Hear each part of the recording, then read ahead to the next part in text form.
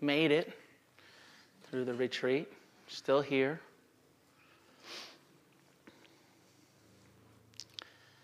And it's my pleasure to get to speak to you on this last night about some reflections on what we have experienced and so far, and also a bit about how to continue our practice in the world. In a lot of ways, it's my feeling that tomorrow when we enter back into the marketplace, back into the world, is when the hard work really begins. Being on retreat is hard work. The silence and renunciation and being with our own judgmental minds, uncomfortable bodies. Probably not even so skillful to compare this kind of work to that kind of worldly, daily life work. But for sure, all we're doing here in retreat is preparing ourselves for daily life. That this is the boot camp. This is the laboratory in so many ways where we experiment with how can I be more present? How can I be more kind, more compassionate? And so we've had over a week, 8 days, 9 days, together in this wonderful, rarefied container. The pseudo-monastery, the temporary protective environment to support each one of us in turning inward, in awakening. There's been many tears shed, much grief experienced as some of us have uncovered some of the layers of sorrow and pain. There's been much laughter, much joy experienced. As was said, the full catastrophe of life right here in the retreat. This clearly being the microcosm of the mirror of our whole life. Everything we experience at work and in our relationships, and we experience right here in our own mind as we pay attention. The levels of joy, the levels of sorrow, the many attachments and preferences and judgments, and the ability to let go, to respond rather than react. All of it right here on this retreat.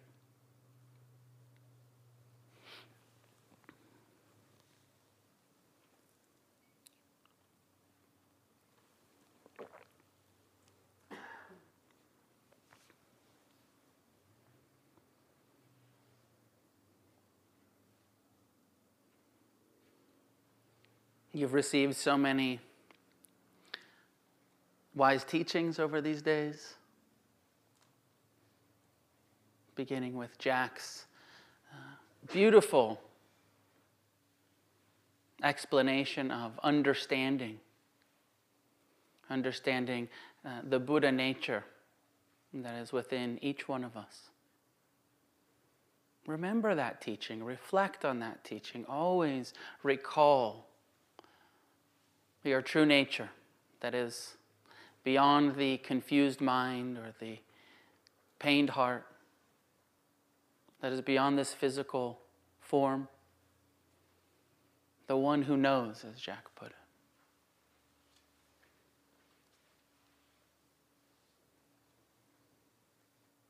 And we had Wes's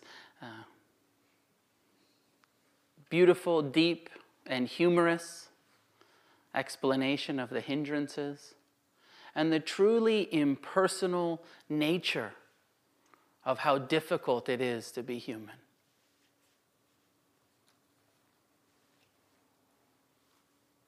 And how we are hindered by the natural, instinctual craving, natural, instinctual aversion,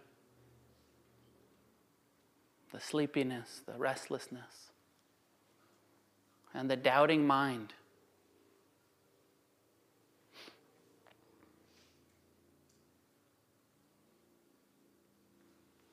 The hindrances will never go away. Our only hope is to make friends with them.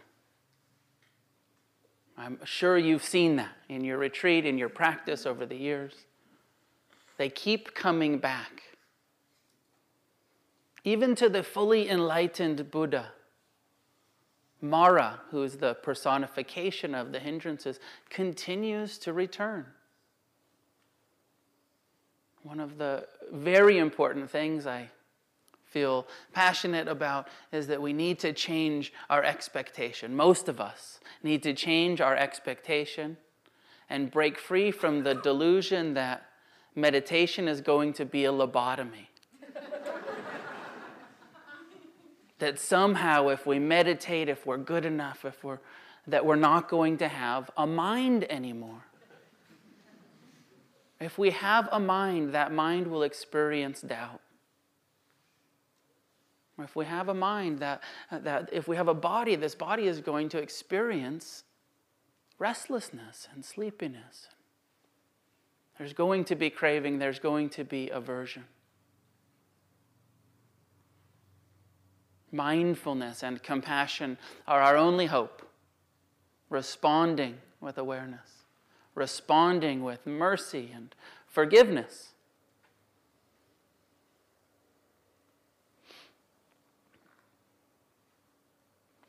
Just a shift in perspective sometimes is all it takes, as Carol so wisely guided us and pointed out. Breaking free from the delusions. We've been asleep, we've had our eyes closed, we've been mistaken about who and what we are and what's going on here in this world. We've been misguided and deluded. And it's totally safe. I loved so much to hear that piece from Carol. It's totally safe to awaken because it's already true. It's not creating anything. It's not changing anything. It's already true. It's just finally seeing the truth for ourselves and coming into harmony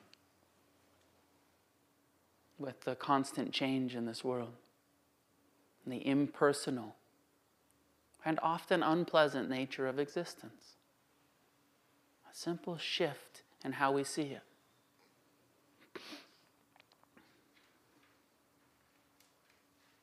Martina reminded us about the deep importance of loving kindness and the practical application of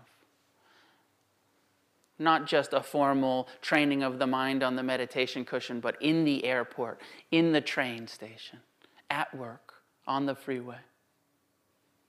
An attitude of breaking our selfish, self-centered attitude and thinking, and just beginning to wish that same happiness for others. May all beings be at ease.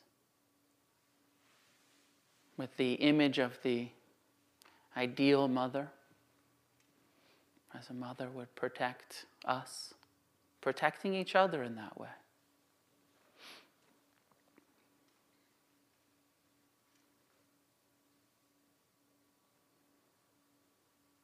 she pointed to, and I'd like to also encourage, especially as we start preparing for the world, this Tibetan trick of a practice, of a shift in perspective, that says all beings have been your mother in a past life. We've been around this wheel so many times that we've all been related. And at one time or another, we've all been kind and generous and loving to each other. And so to meet each other with that kind of patience and that kind of appreciation and that kind of wishing, may you be at ease. Another way that I've heard to do that, and I encourage this throughout your time here and as you leave tomorrow, to imagine that everyone that you come into contact with is enlightened, except for you. That they are all Buddhas in their different forms of drag, dressed up in their different, sometimes distressing disguises. And this Buddha is here to teach me more about forgiveness and compassion. And this Buddha here to teach me more about patience, tolerance, and to play with that. It's just a trick. It's just a technique. It's not true. They're not. They're totally asleep, completely covered in ignorance. They're not Buddhas. But what a great way for us to be more Buddha-like, for us to treat each other with more wise and compassionate attention.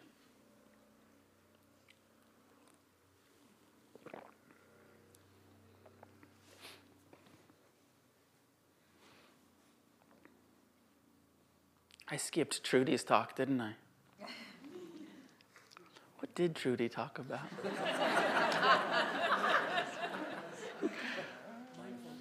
Oh, yes.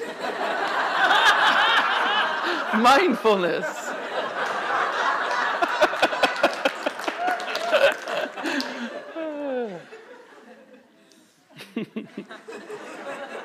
Of course I forgot that one. I wasn't paying attention.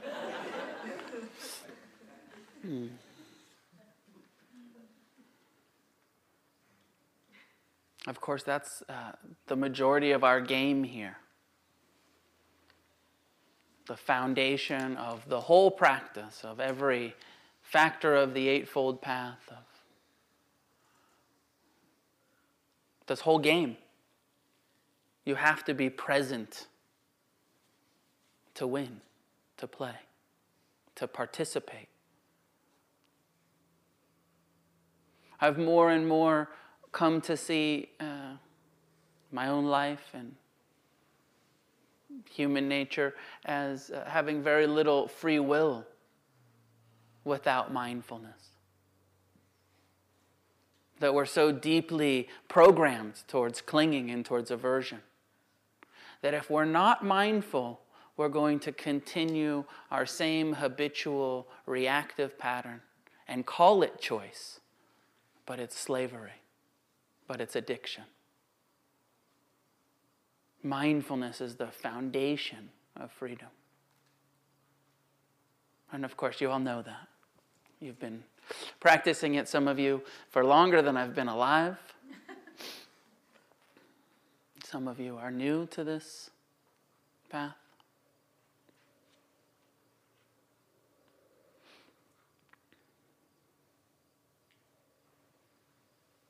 How he guided us in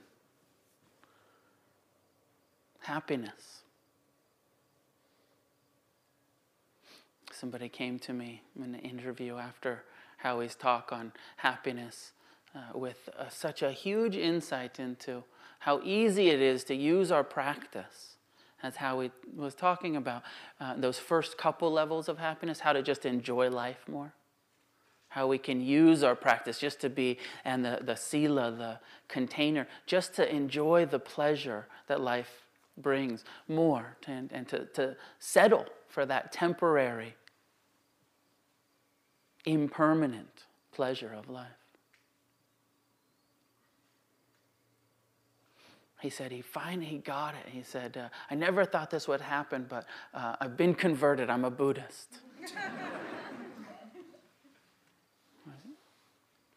That I got that there's a happiness, a contentment, an awakening well beyond any sense pleasure.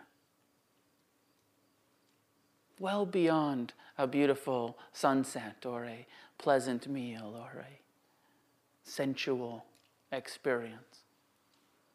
That there's a freedom of being available to each one of us. That is happiness within both pleasure and pain. That is freedom and liberation, the highest happiness, beyond pleasure.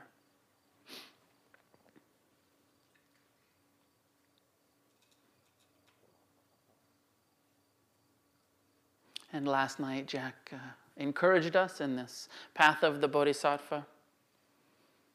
You're all Bodhisattvas already, like it or not.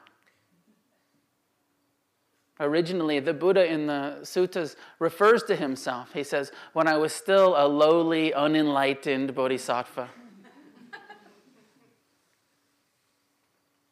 Originally, to me, this term, it feels like all of us that are seeking wisdom is the Bodhisattva's path. So clearly, part of seeking wisdom is practicing compassion, and is practicing an engaged compassion with this world. Dedicating some portion or perhaps all of our life's energy to creating positive change.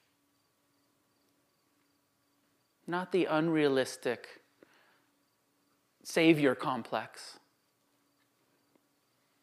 but the simple willingness to work for justice in this world filled with so much injustice. Willingness to work for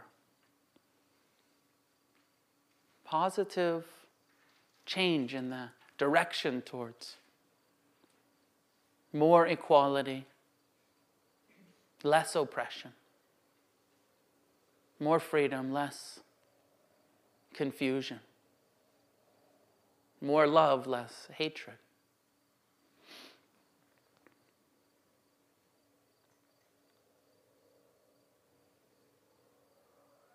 The couple of pieces that I have to add. Did I miss anything? Was that really an overview? Did I miss anybody? For the most part. Oh, thanks.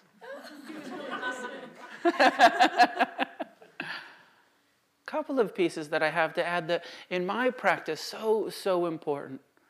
And we've been living in community, 150, 60 people for the last over a week. In order to sustain this practice, in order to live in harmony with these truths that you're discovering, that you're practicing, that you're living, seems necessary to me. The Buddha was quite insistent on the importance of taking refuge in Sangha, in community as we go home to our different places of residence. To have at least a weekly reminder.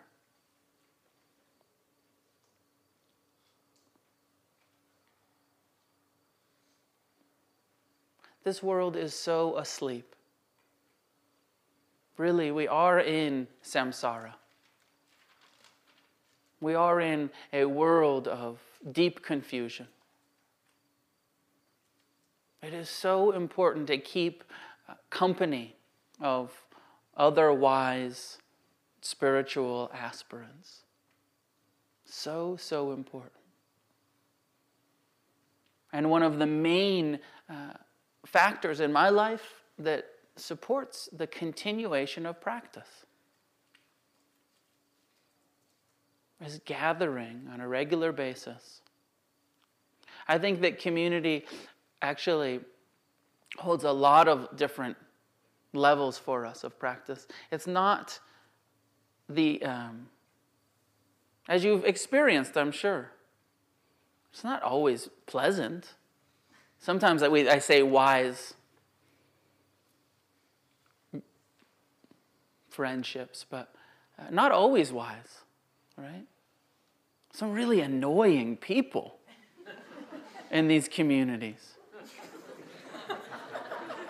And of course, right, these are communities of healing, so some very injured people show up.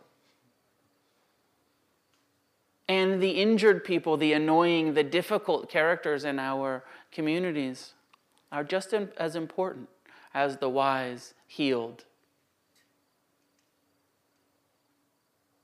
For us, right? It's the real litmus test. It's the real.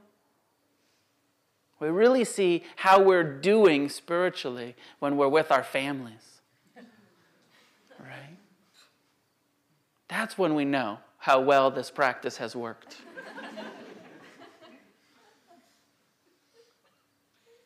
And community always takes on some level of a family dynamic. There's never a community that's always harmonious. Just like none of our families always harmonious. So I encourage you, if possible, to commit to connecting with other people on a regular basis, weekly if possible. If there's not a Sangha in your area, create one. Start your own. Invite your friends to come meditate with you on Sunday mornings or whenever fits. That's all it takes. Kalyana Mita is a term, spiritual friendship. And just this gathering of saying, I need the support. You need the support. Let's do it together. Most of us are very fortunate. We have teachers and communities and places to practice, but not all of us.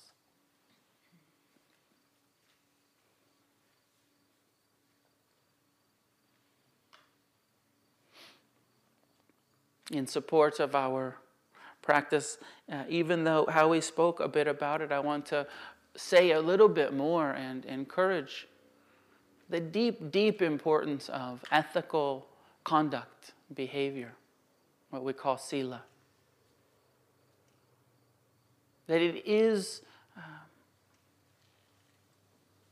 what supports the cultivation of wisdom, a commitment to nonviolence, and it's not so easy in this violent world. A commitment to cherishing life, to protecting life. Not just a practice that we do here on retreat, but a practice of nonviolence and non-harming that we can take into our life.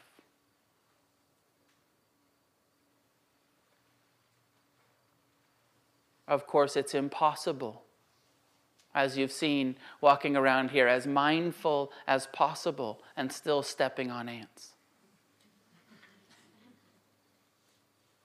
And the difference is intentional and unintentional. But as far as our volitional, intentional actions, a commitment to non-harming both internally and externally. More kindness towards yourself as part of a commitment to sila.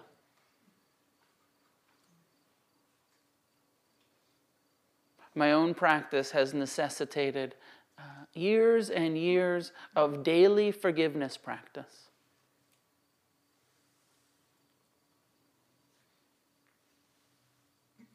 So important to learn to love ourselves again. And that often we have to meet that place of resentment, of self-hatred, of low self-esteem, of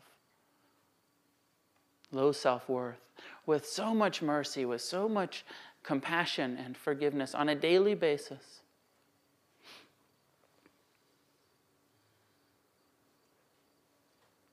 We as a teaching team have pointed over and over to, your true nature, to the human potential, to the Buddha nature within each one of us. But the truth seems to be that it's buried, that it's obscured, that Buddha nature isn't so available to most of us. But each moment of metta, each phrase of forgiveness, and each experience of mindfulness is an excavation, is an uncovering. Some would say is a beginning to melt the armoring of the heart. Part of our commitment in the first precept to nonviolence is also a commitment to forgiveness and reconciliation with ourselves and each other and this world.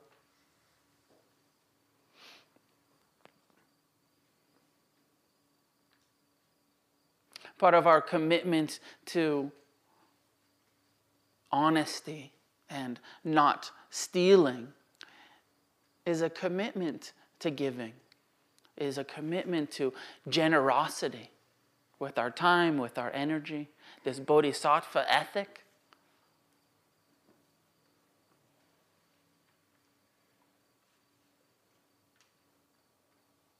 In order to uncover what is to be uncovered, in order to do what is to be done.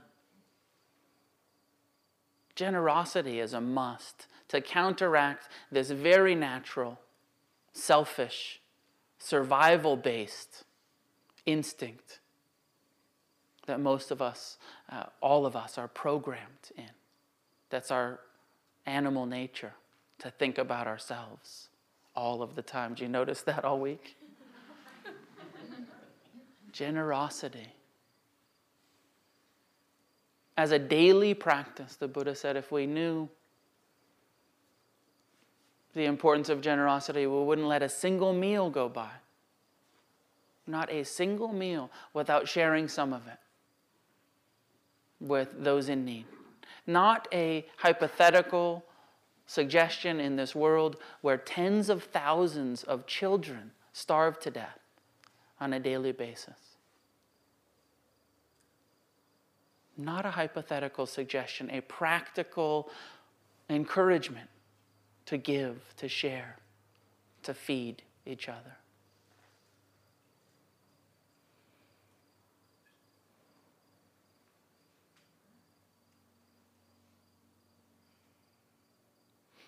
Here on retreat, we're protected from our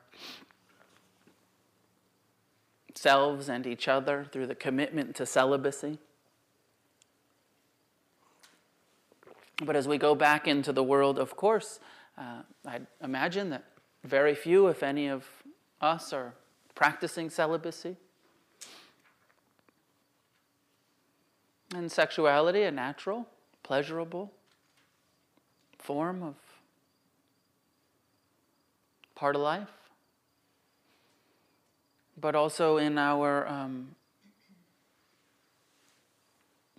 what seems to be true is that we've all suffered, perhaps more than anything else, around intimacy and sexuality and attachment. And the Buddha said if there was another power in the human experience as strong as this sex drive power, which includes intimacy, which includes attachment, and he said nobody would get enlightened. If hatred was as strong as the clinging to sense pleasures, to sexuality, the drive for procreation, and the ways that we suffer around those drives when they're out of balance and not met skillfully, enlightenment would be impossible. Pointing towards how strong and how much wisdom is needed in relating to our sexuality, to our partners, to ourselves.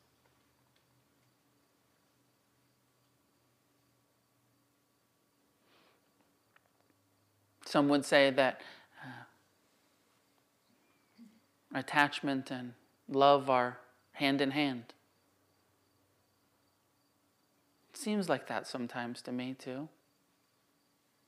But I've also had more and more experiences, and I know that you have or will, of the difference between clinging, when we're holding on, clinging, and just being connected. That in true intimacy and love, there's connection, and this extra step of clinging is an extra step. And that what we really seek is to just be connected to each other, in contact, close, intimate, there, without the holding on, without the controlling, without the clinging. And that this is part of our practice to protect ourselves and to protect each other.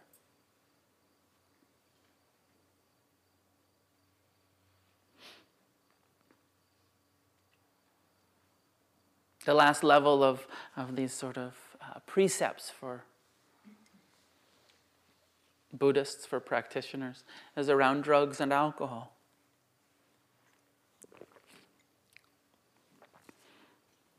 For the most part, everyone kind of chooses to interpret this however they like, finding the loopholes, myself included.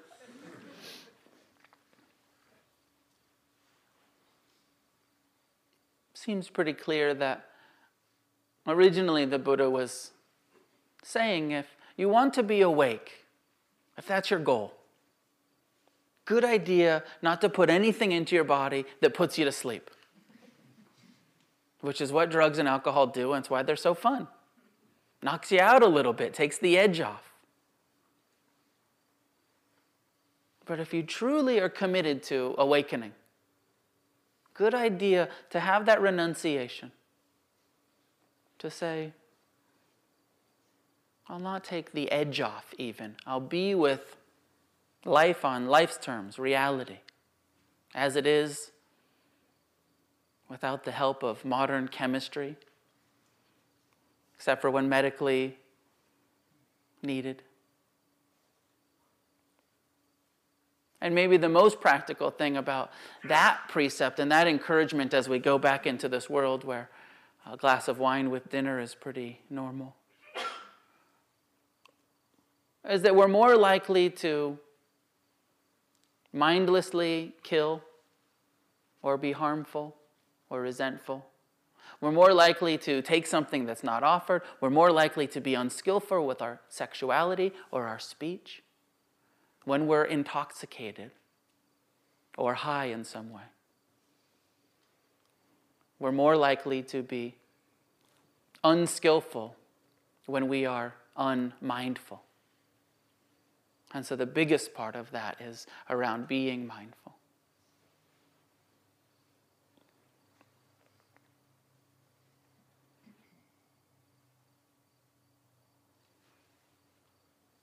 So community being so important and ethical behavior necessary. It's said that traditionally that we're doing it backwards here in the West, is what I'm told. Traditionally in the Asian countries, first you learn about generosity, kindness, forgiveness, ethical behavior. Then you learn about meditation.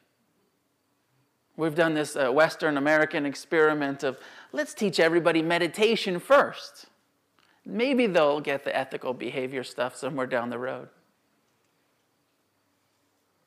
Hard, if not impossible, to make spiritual progress. As someone said, if we are still lying and stealing.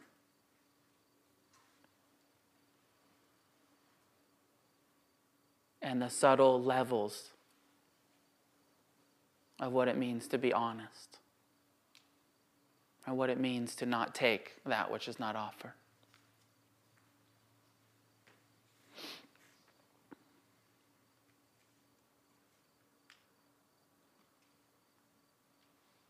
Lastly, perhaps I'd like to say something about daily practice. It's a question that comes up always at this point. Maybe you talked about it earlier in the breaking of silence. We'll probably talk about it a little bit more tomorrow. Having that group to go to, the Sangha, can be very, very supportive of that. But it seems necessary for most of us to schedule it. To say, this is the part of my day. And this is the time carved out for it. To sit. To do the formal practice. For some people, first thing in the morning is best. For others, after work in the evening. We each have to find that place for ourselves, that time. Some like to create a sacred space within our homes where we sit, do our formal mind, heart training. Others are happy on the couch. Some have a separate room for it. Others happy on the floor in the living room.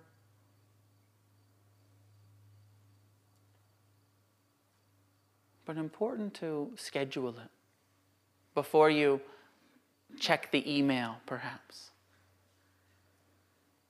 Before television, before dinner. Before the day gets away and it's time for bed again. And oops, I forgot to sit.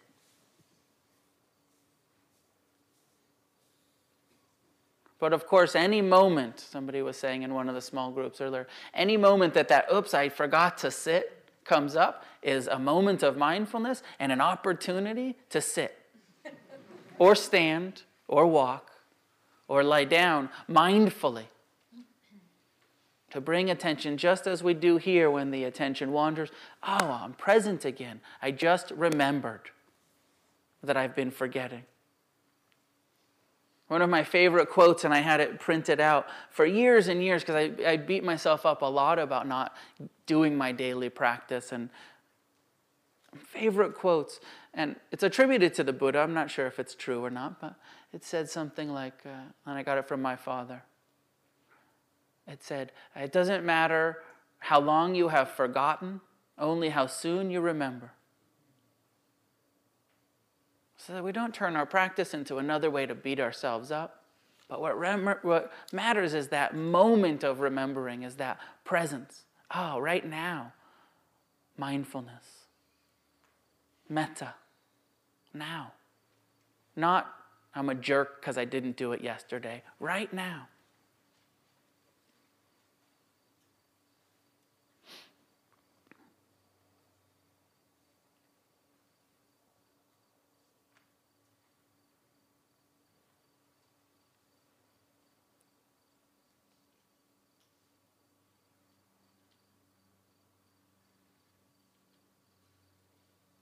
I've begun in my teaching and in my practice in Los Angeles, we've opened a center. And for the last few years, I've begun leading year-long courses. Through Spirit Rock, they have things, the dedicated practitioners program. I've been doing these kind of things. And I encourage, and I don't think you actually need, you can guide yourself through something like this. But what I've been doing is I've been encouraging people and kind of taking myself through it as well, as saying, like, let's dedicate this whole year to forgiveness. If you've had an experience on this retreat, and it's just really clear what your work is now, you saw the resistance to metta, and now you know, oh, metta, I got to really work on that. Or you saw the attachment, and you know, oh, letting go, mindfulness, more real work on vipassana and non-clinging. I've been doing this thing, and it seems so useful to say this whole year, I'm going to focus on studying the 4 foundations of mindfulness and practicing strictly in a graduated way on a daily basis, mindful non-clinging, or forgiveness, or metta, or compassion, or generosity, whatever it is. And laying out the whole year, sometimes I've fallen into trap, and I know a lot of students, where there's this sort of like, there's always a different Dharma talk, and you're not quite guided, and a kind of a longing for more direction. You can give yourself that direction. You know what you need better than anybody else. And you can just commit in that sort of internal vow. This whole year until I come back to Yucca next year, I am going to practice metta on a daily basis for 15 minutes, 20 minutes, a half hour.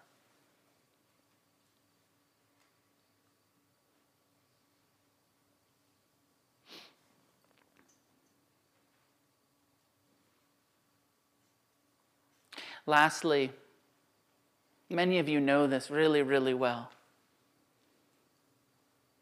Take the long view with your spiritual practice.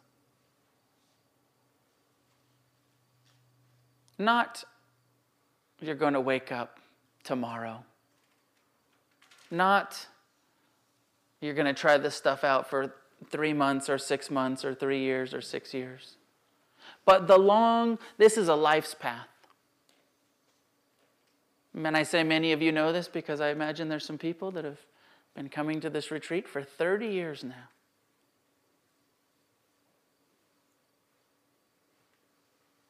I think it was already said, I'm not sure, but that at some point the Dalai Lama was asked about how long it takes. Something like that. And he said, don't worry about how long it takes. Check in with your progress every decade. It's a lifetime's work. And really practical advice, I think.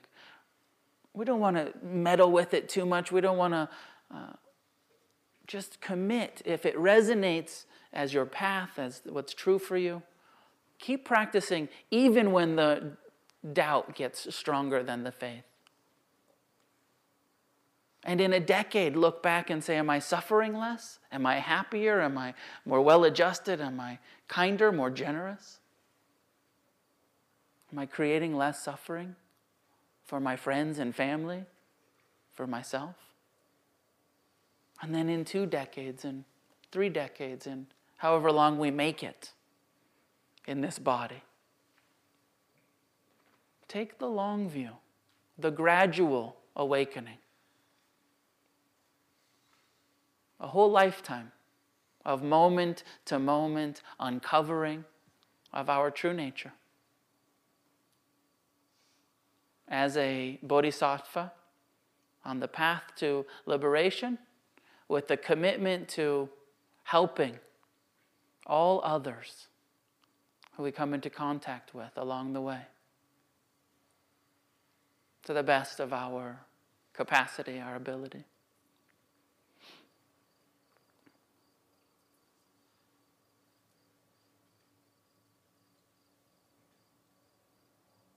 These are my thoughts about our experience here and some of my encouragement and support for you. It's been a pleasure sitting with you all week, and really a joy and an honor, as you maybe can imagine, for me to get to teach with my teachers, who I've been studying with for about 20 years now, some level or another. So, thank you.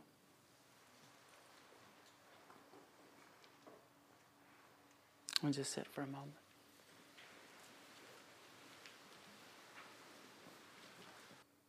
For the benefit of all beings everywhere.